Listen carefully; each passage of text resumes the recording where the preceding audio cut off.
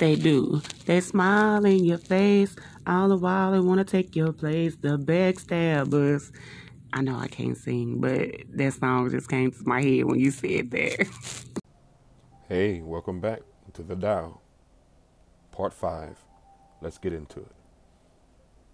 Return is the movement of the Tao. Yielding is the way of the Tao. All things are born of being.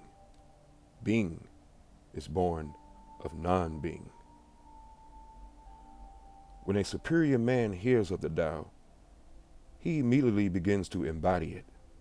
When an average man hears of the Tao, he half believes in it, half doubts it. When a foolish man hears of the Tao, he laughs out loud. If he didn't laugh, it wouldn't be the Tao. Thus it is said, the path into the light seems dark. The path forward seems to go back. The direct path seems long. True power seems weak. True purity seems tarnished. True steadfastness seems changeable. True clarity seems obscure. The greatest arts seems unsophisticated. The greatest love seems indifferent. The greatest wisdom seems childish. The Tao is nowhere to be found, yet it nourishes and completes all things. The Tao gives birth to one. One gives birth to two. Two give birth to three.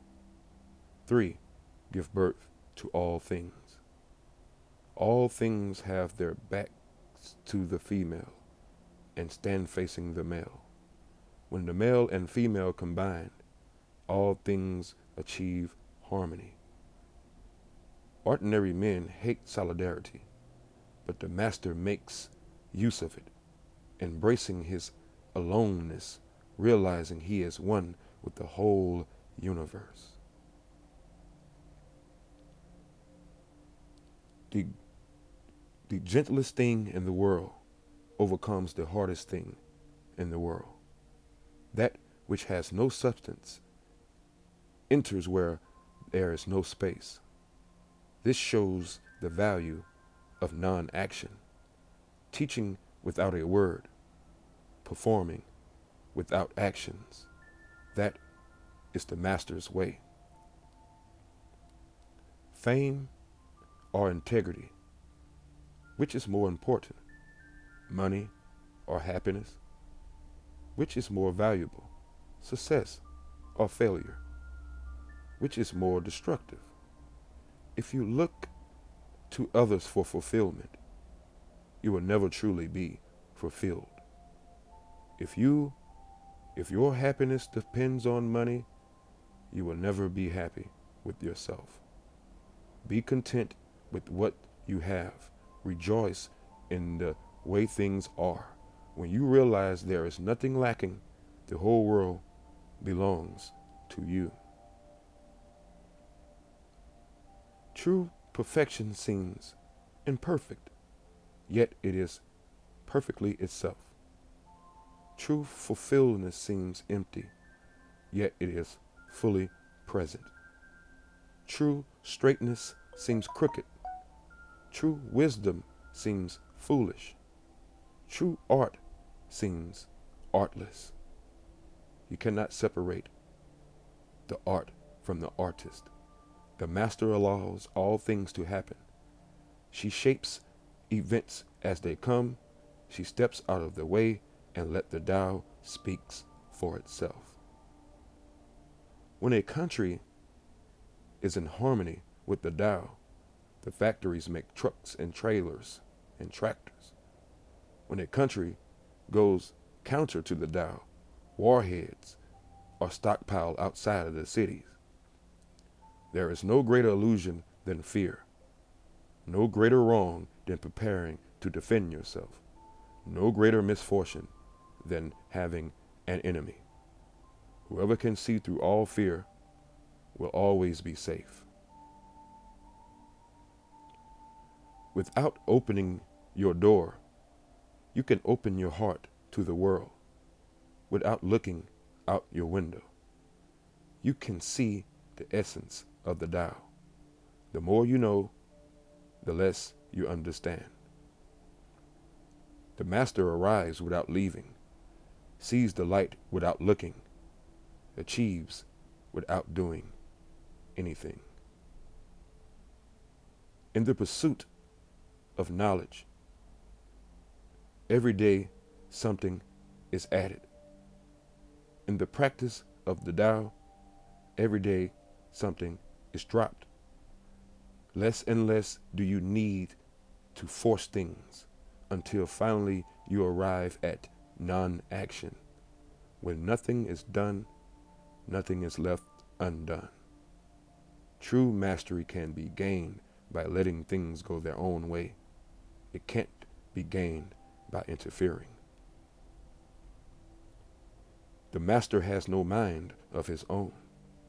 She works with the mind of people. She is good to people who are good.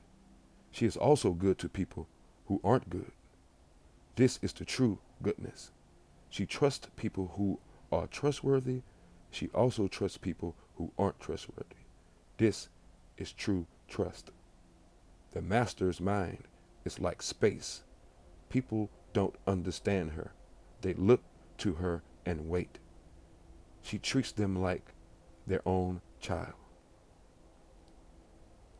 The master gives himself up to whatever the moment brings. He knows that he is going to die, and he has nothing left to hold on to. No illusions of the mind, no resistance in his body. He doesn't think about his actions. They flow from the core of his being. He holds nothing back from life. Therefore, he is ready for death, as a man is ready for sleep after a good day's work. Every being in the universe is an expression of the Tao.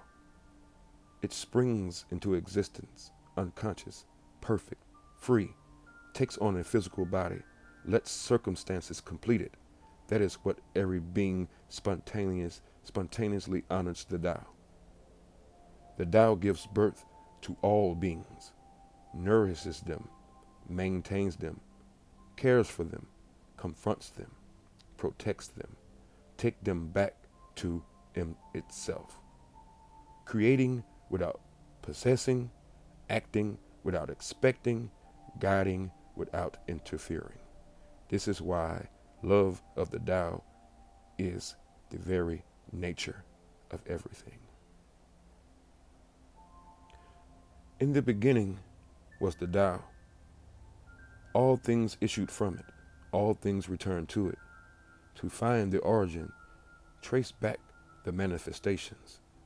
When you recognize the children and find the mother, you will be free from sorrow. If you close your mind in judgment and traffic with desires, your heart will be troubled. If you keep your mind from judging and aren't led by the senses, your heart will find peace. Seeing into darkness is clarity. Knowing how to yield is strength. Using your own light and returning to the source of the light. This is called practicing eternity. The great way is easy. Yet people prefer the side path. Be aware when things are out of balance. Stay centered within the Tao. When rich spectators prosper, while farmers lose their land, when government officials spend money on weapons instead of cures, when the upper class is extravagant and irresponsible while the poor have nowhere to turn, all this is robbery and chaos. There's nothing to keep with the Tao. Thank you guys so much for listening to part 5. Make sure you listen to the previous episodes and the one after this. Hit that notification button right now. Hit that bell so you can hear all this good meditation knowledge for your mind. Thank you guys. Yes, this is Yvette, Anderson, and I'm listening to your podcast. And I don't know who you pissed off, but you definitely pissed somebody off big time. Okay? True. I don't know. I'm listening to this podcast, and this lady just went on a rant, and she just started calling this man out his name, and me and Samaya was like, where the fuck did that come from?